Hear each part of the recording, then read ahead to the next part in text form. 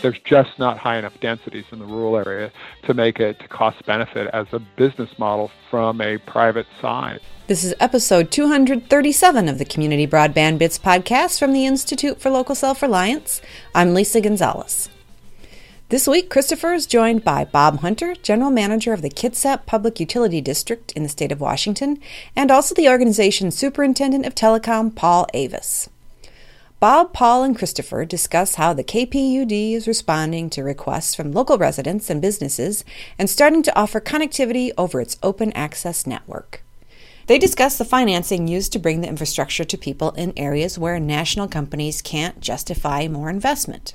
In Kitsap, it's becoming another utility supplied by the KPUD. Hey folks, this is Chris Mitchell, the host of Community Broadband Bits, and I just wanted to ask you if you could do us a real big favor to help us spread this show around, and that's to jump on iTunes or Stitcher, wherever you found this show, and to give us a rating, give us a little review, particularly if you like it. If you don't like it so much, then maybe don't do that, but if you're enjoying this show, please give us a rating and help us to build the audience a bit. Thanks. Now here's Christopher talking with Bob Hunter, General Manager, and Paul Avis, Superintendent of Telecom from the Kitsap Public Utility District in the state of Washington. Welcome to another edition of the Community Broadband Bits podcast. I'm Chris Mitchell with the Institute for Local Self-Reliance. And today I'm speaking with two really funny fellows from Kitsap Public Utility District. Let me start by introducing Bob Hunter, the General Manager of the Kitsap Public Utility District in Washington State. Welcome to the show. Thank you. And I'd also like to introduce Superintendent of Telecom at the KPUD, Paul Avis. Welcome to the show. Hey, thanks for having me, Chris. So I don't want to set up any expectations, but I'm going to because it's my prerogative, and that's just. I think I laughed a little bit more in the preliminary setup for this show than I did for most of the interviews. So I'm expecting a joke a minute. But I'm curious if we could start with Bob Hunter with a little description of what Kitsap is like. Kitsap is almost a bedroom neighborhood to Seattle and Tacoma area. It's located right in the middle of the Puget Sound. We're a ferry boat ride away from downtown Seattle, which gets us the best of both worlds. And it is a fast-growing community. Currently has about 250,000 people. The plan in the next 15 years is to add another 100,000. Tell us a little bit about the utility district. I think a lot of my listeners are maybe thinking that all utility districts in Washington do electricity. Right. In the case of Kitsap, there are 28 public utility districts throughout the state of Washington, and that means they're owned by the public, and we are nonprofits. In the case of Kitsap PUD primarily got into the business to do water resources. In the case of Kitsap County, we are basically an island. So what lands on Kitsap County is in the form of rain is what we have as drinking water. And so primarily that was our goal. We have since moved into telecommunications as well as sewer. For Kitsap PUD as a whole, we've seen a real need for broadband expansion, and it really comes from the people. It's not something that the commission here or even the management here decided they wanted to do one day. It was our public that was pushing us in this direction. Well, and I think this is something we're going to be talking about, but it's actually really interesting in that the public can make demands of you in ways that they can't always with others. So turning to Paul, you're superintendent of telecom. Tell us a little bit about how the Kitsap Public Utility District got into thinking about telecommunications.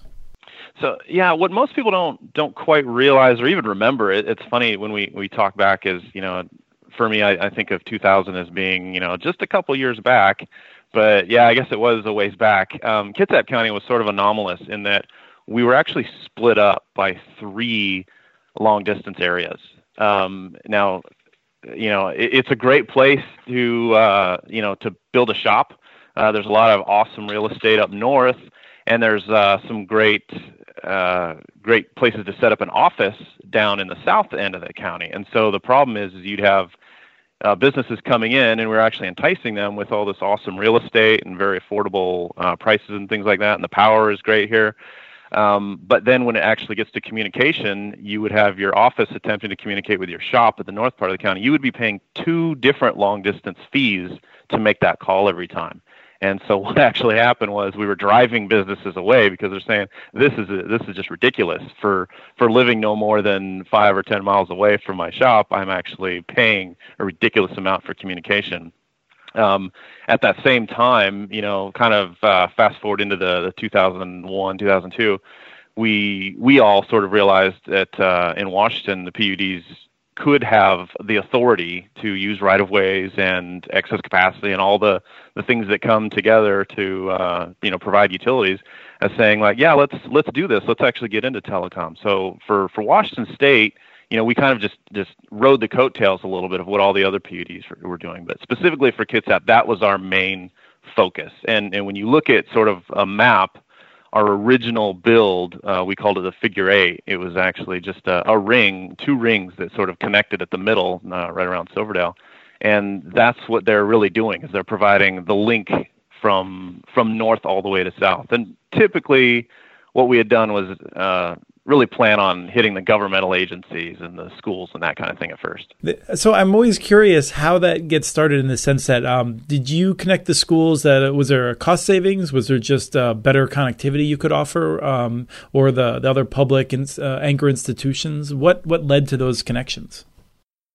Yeah, it was better connectivity more than anything, and this is something that we've always sort of maintained as a standard. It's not that we're trying to run any private service providers out. We're not trying to do anything like that.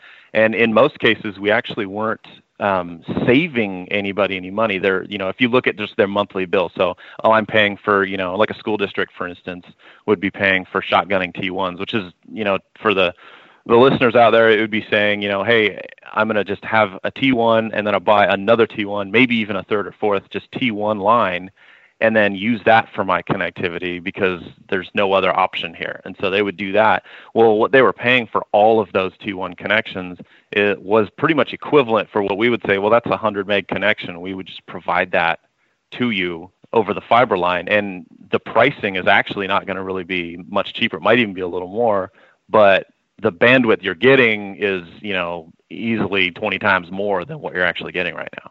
Right, and presumably reliability and all kinds of other benefits on top of it. Well, that too, and as you mentioned earlier, I think that was a really good point. Was that we have a board of commissioners, and they are our leaders, and they are elected. So other than you can pick up the phone and call somebody from another state who's actually answering to a manager who then eventually answers to some shareholders or something like that.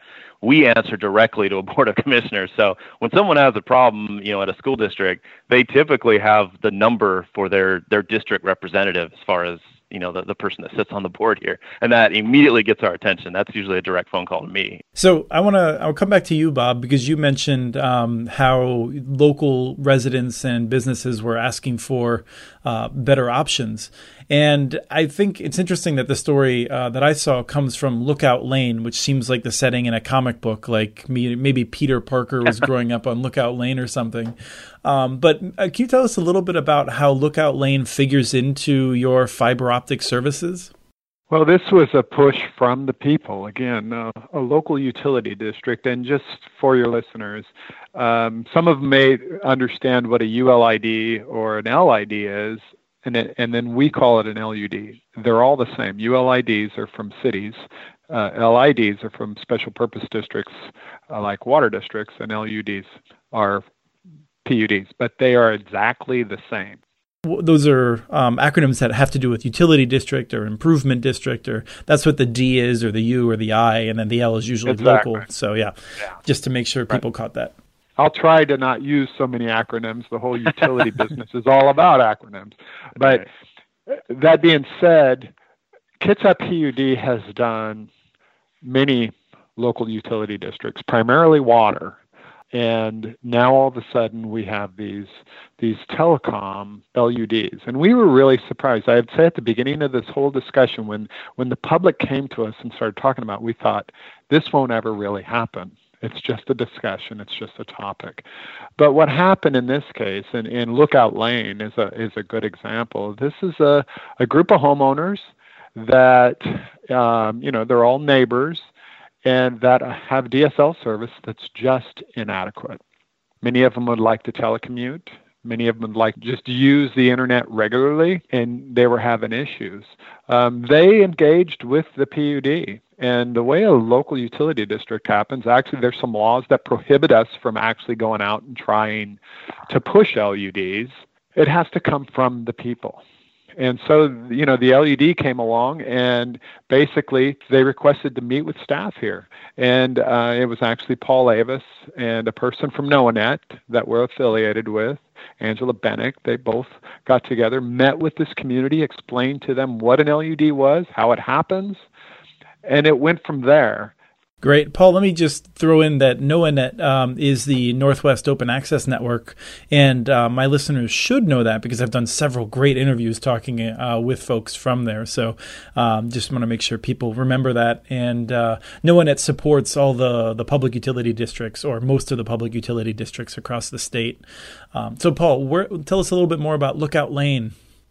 Yeah, so we were invited to talk there, and we had some great discussions with them. And really part of the whole beginning of this process was kind of learning what their needs were. And really, every time we talk about this, I really want to bring home the fact that it's an education process. I want to make sure that everyone goes in with eyes wide open, because when we talk about something like this, we're really talking about someone making, a multi-decade investment. And so you sort of have to really, give it the honor that it deserves, when you start talking about things like that. I mean, we're asking these people, in the moment you start saying, and, again, to kind of go into what an LUD is, we're really saying, hey, are you willing to increase your property tax? And right off the bat, that's what I would expect is for people to just run me out of their house if I said something like that, in a meeting. But these people were very receptive to that, and they really realized where they were at. They really did educate themselves kind of beforehand. So that made this process pretty easy. But anyway, back on point to go into where we sort of started out. Yeah, they had a problem there. I mean, the DSL service was inadequate for those that even had it. Some of them couldn't even get it. And this is sort of a little tangent here, but to go into sort of the reason why this is happening right now is that the current provider in the area has used the phrase permanent exhaustion. And really what it is it's aggregation to the point of, oblivion, basically. If you have a box, from that box, it serves multiple houses, you're all sharing that line. And we all know that. We all have accepted the fact that it's like, yeah, at certain times of the day, my service will be slower because everybody's trying to watch Netflix. Well, it gets to a certain point, though, if you have 20 people on there, that's acceptable. If you have 4,000 people on there, yeah, that becomes incredibly unacceptable at that point. Like, there's often a physical limit as to the number of ports that are supported, right? I mean, it's not just like you can just add new boxes on. Like, that takes new investment. Yeah, absolutely. It does take new investment. And again, I'm not trying to bash the ISP at all, because I would understand it too. And this is really the difference, the fundamental difference of how we would view telecom service as a utility compared to how a private entity would view telecom service as a business. And yeah, you're exactly right. So you have a physical limitation. Well, you're going to sell up until the edge of that, and maybe even beyond if you can get away with it. You will split as much as you can and try and get that profit, because that's really how you're growing your network is by that profit, and that's subsidizing. So what's happened is that it's to the point where it's unacceptable for everybody. So to alleviate that, if you're in a home, for example, you are on a DSL line, you move away. Well, the first thing you're going to do is cut your utilities and your communication expense. So you're going to say, yeah, my contract's over, I'm moving away, I'm leaving. Well, you're still in the service area of that service provider. So if you're moving in now to the home, you're the new buyer and you're moving into that home, the first thing you do is you call up the ISP and you say, hey, I'd love service. Well, they're going to tell you, sorry, it's not available in your area. Even though you are actually in the service area, they're not going to give it to you, because what they've done is they've reclaimed basically that one point is alleviating the pressure on their network to a point where they're just going to say, no, it's not available anymore, until they can kind of get back to an acceptable level. And that is incredibly frustrating. And you can imagine, moving into a home and basically having the rug pulled out from under you. And that's what's happened here. And that's why, we were asked to step in. And that's what I want to get to, because if I understand it correctly, under the law, you're not necessarily being asked to step in where you'd have a choice. It's demanded that you step in. You don't really have a full choice once the citizens have voted. Am I understanding that right? You're absolutely right. It's a petition to the PUD's board. And so once petitioned, and it's basically the smallest margin you can think of for majority. I mean, it's 50% plus one. And actually, the board has to act, I believe, at 10%. Bob, correct me if I'm wrong. Yeah, by a petition of 10%, the board has to legally act. If it's 50 plus one, the board has to move forward unless it's financially not viable. And when you say has to act, would you interpret that as you have to consider it and look at the costs and that sort of thing? Yeah. And so, in some cases, you could get something less than 50% petition, and the board, it could be a sewer system. I mean, I would say this is more of the real example of that, where you're saying environmentally, this is a hazard. We need to do something. And they could proceed forward and assess all 100% of the properties. Remember, they're elected, though, and they're elected by the people. And so they're very cautious when they do that. And, you'll get a disgruntled person out there that'll decide, well, I'm going to run for a board seat because I don't like what they're doing. So, that is the balance. That is the public effort. That is why we are what we are. But in that case, 50 plus one, we have to move forward, meaning that we can't say no unless it's financially not viable. And now, one of the things that I'm curious about is you mentioned that for a sewer system, 50 plus one can decide to make that happen, and then 100% of the people have to partake in it. Do 100% people have to partake in the fiber optic local utility district? And so what we've done is, the answer is yes, 100% of the properties have to be in the LUD. So it's a physical boundary, a geographical boundary that we use. However, that being said, we've developed a formula in which we will allow a certain percentage of them to not participate. And that's really based on, because you could have people that just don't have the internet, don't want it. That's why they live there. That's their intention. So we do have a hard time swallowing the idea that we're going to jam it down their throat when it comes to broadband. So, in the case of Lookout Lane, it was one customer that decided they really didn't want to be part of it. And I will say, once the project's done, now they want to be part of it. But sorry, because they just didn't believe it. You know what I mean? Here's the deal. We're the government. We have this deal for you. Most people don't believe that. And they're saying, yeah, right. I've heard that before.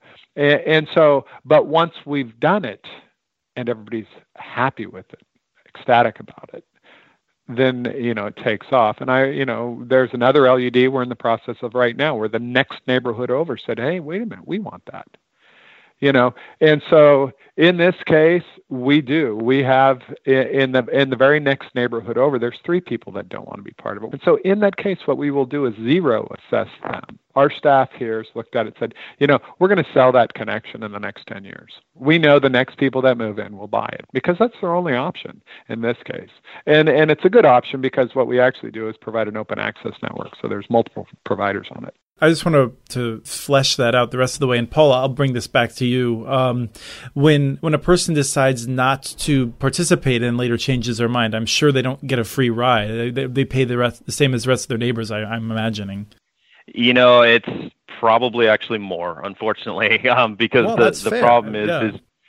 It is fair, but at the same time, I'm in the business of providing the utility to the people, and so whatever my ego would say or something like that, I would always have to say, well, I'm still going to try to do everything I can creatively to help that person connect. But no, the actual, when you want to break down the math, yeah, so they're going to have to actually pay for the contractor to come back out. It's cheaper and obviously for the contractor to do all of the homes at one time, which is what they did for all of the other homes. They had put the conduit in the street, they run it all the way to the home and stuff like that, and the crew's already out there, they already have flagging and everything they need to do. Well, now they have to come back out as basically a separate job to connect this person. And so we have already assessed the home for the footage basically on the front of their property. There's no way you can't be assessed for that. I mean, we did the work, it has increased the value, but now we actually have to go back onto their property. And so that's going to be an added piece of construction. Really, even if I was going to say, yeah, you know what, we can probably do it for a little cheaper, whatever the contractor came back with and said, well, we don't have to charge them all. Even assuming that, which, again, I'll tell you isn't the case, they still have lost the financing model, which is really the main reason of doing an LUD. Is the PUD. That's our only tool in the toolbox for financing. I could never tell you, well, no problem, you can just pay me back over 20 years. It's like, no, it has to be attached to the property as an LUD is. So the problem is even, as these other people will slowly pay this off over time, unfortunately, this homeowner is going to have to write a check and say, okay, here you go, I want in now. And that's really the killer right there. I'm going to guess that's a low 4-figure check on the maybe a few $1,000s. Yeah, probably more than that, actually. Oh, wow. So I mean, I'm it would obviously vary from community, but it could be over $10,000 depending on the property, is what you're saying? It could be. It won't be, but it could be. So we'll say anywhere between we'll say 3 and 10,000. It will be that. And the reasoning behind that is it's underground. Once you go underground, it's a whole different ballgame. It's very expensive. I would say that the number we use to do, what I call a desktop estimate. In other words, if you want me to do, a 5-minute estimate to your house just to see if it's even viable, the number I use is $30 a foot. So if you can imagine that and extrapolate that on homes on, acreage, that adds up very quickly. Now, I'm curious if either one of you has any sense of how it's impacted property values or if it's too early to assess that.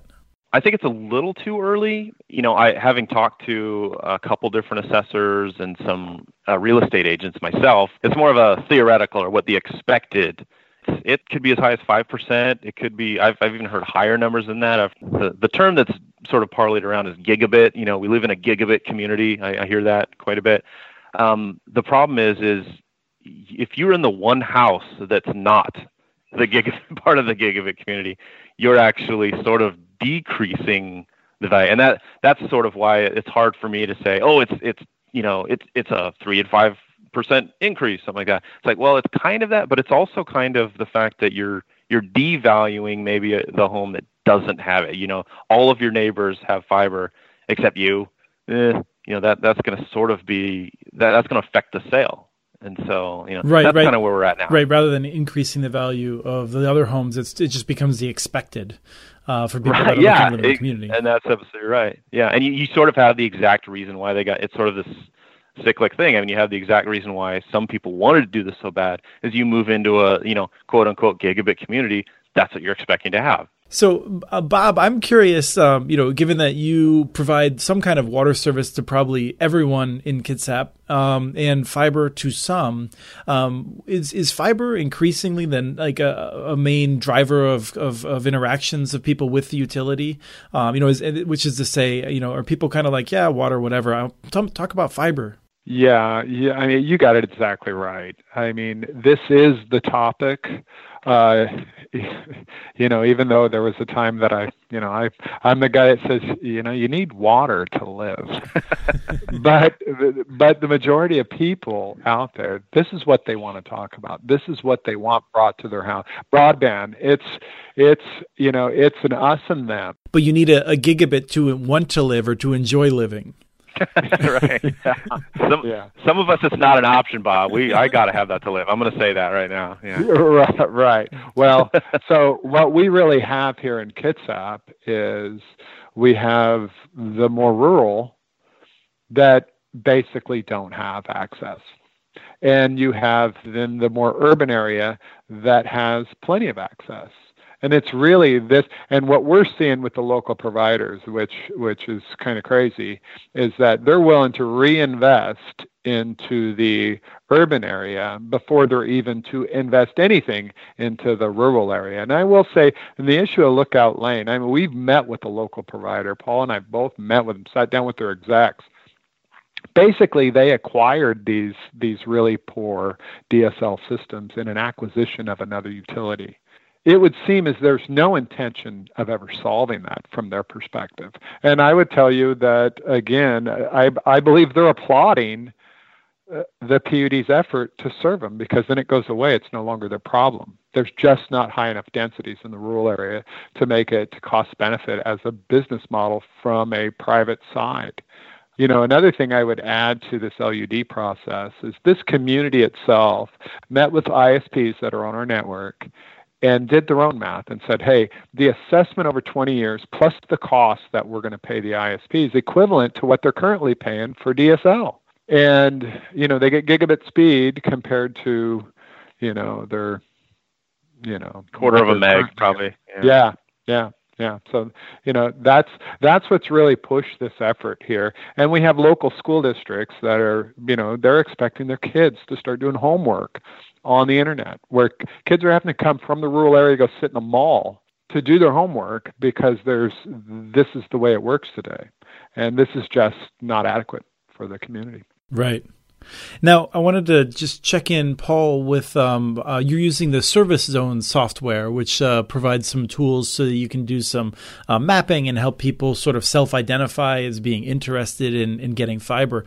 Can you just tell us a little bit about it? And in particular, I'd be really interested if there's any surprising results in using that. One of the surprising things that we've seen is the dense areas. In other words, we call them hotspots. So we see areas that people are you know, going onto the survey and saying, yeah, you know, I really do want, you know, public fiber. They're actually places that I would consider are not underserved, if you pardon the double negative there. So they are served and maybe even by two service providers. They may have cable and DSL is what you're saying.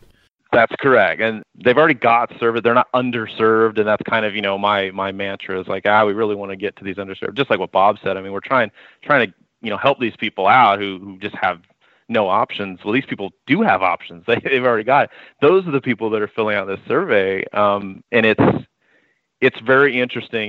It's one of those things that it's led us to actually open up conversations with the incumbent ISPs and say, you know, what can we do? Maybe, you know, is there a partnership we can do here? Is there something we can do to maybe solve this issue? That you know, there are people that already have the service but are just unhappy with it and they don't feel like it's adequate. And it goes right back to what Bob says. It's easy for, you know, someone to justify to shareholders, you know, upgrading service in King County in downtown Seattle or something like that. I mean, it's the most bang for your buck. You're going to get thousands of people with a minimum investment, whereas here, man, you're going to be spending, you know, $500,000 to get 400 people upgraded. I mean, that just doesn't pencil out. And so I get it. I understand how it's a hard sell, but that's sort of where we're at. And so when you ask me what the surprising data is, I'd say that's probably the most surprising data that we've seen. Great. Well, this has been really helpful, and I'm really appreciative of you explaining to us some of the local improvement district or the utility district models, because we have not talked about it very much on the show before, but I think it's something we're going to see a lot more of. So let me just ask if there's any closing comments you'd like to make before we end the show. For people like me, and Bob had kind of alluded to this earlier, that, you know, we have sort of come into the mindset that it's a utility. We're there. It's already past that. We need to think of it as a utility. It's exactly where we were probably, you know, 60, maybe 70 years ago with electricity. And when we think about it, we think, oh, how quaint that people could even believe, we really don't need electricity that much. You know, I think that's what we will look back on in 70 years at this period too in Kitsap County. But I think, you know, what that means is the good and the bad. You know, think about how your utilities are served right now. Think about how you're billed for your utilities, how, you know, that all comes to play. and really think about it, though. I mean, do your electric rates go down every year? Are they steady? Do they go up? What does it cost to install that kind of thing in your house? That's really what it means to treat as a utility. Now, there's good too. I mean, the service and all that things. But I think it's time to start really as a people, as the public, the people who are at the end of it, to just change our mindset. And once we all accept that, it will really push the ball forward and help us to all get the telecom as a utility in this county. Thanks, Paul. Bob, do you have any parting comments? Most recently, what's going around, at least here in Washington State, is to get PUD's retail authority.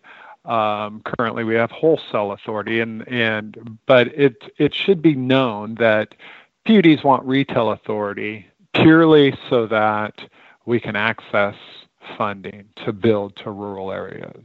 Currently, that's not possible under a wholesale contract, and also in the event that we want to be able to support customers directly in the event of an ISP failing or going under, being purchased out. So that's really the two main reasons. The PUD's models are really an open access network. Even though you'll hear this retail piece, the open access is the key, and that's the goal. That's true competition. We'll provide the utility, as Paul was saying. We'll provide the infrastructure, and we have multiple providers for people to choose from. You could have someone that is very technology savvy, and they'll just go for the lowest cost because they need no support.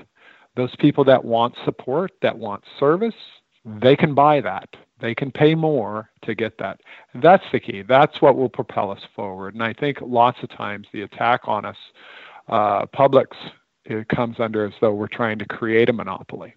No, we're trying to provide more competition. Yeah, no, I'm really glad you made that point. And I think it is really important to recognize that in so limiting what public utilities can do, you're limiting financial models, you're increasing risk, frankly, in a number of these edge conditions. And it's frustrating that it is the people that have no choices that are the ones being left out.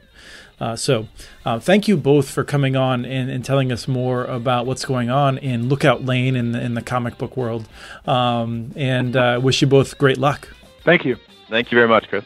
That was Christopher with Bob Hunter, General Manager, and Paul Avis, Superintendent of Telecom from the Kitsap Public Utility District in Washington State.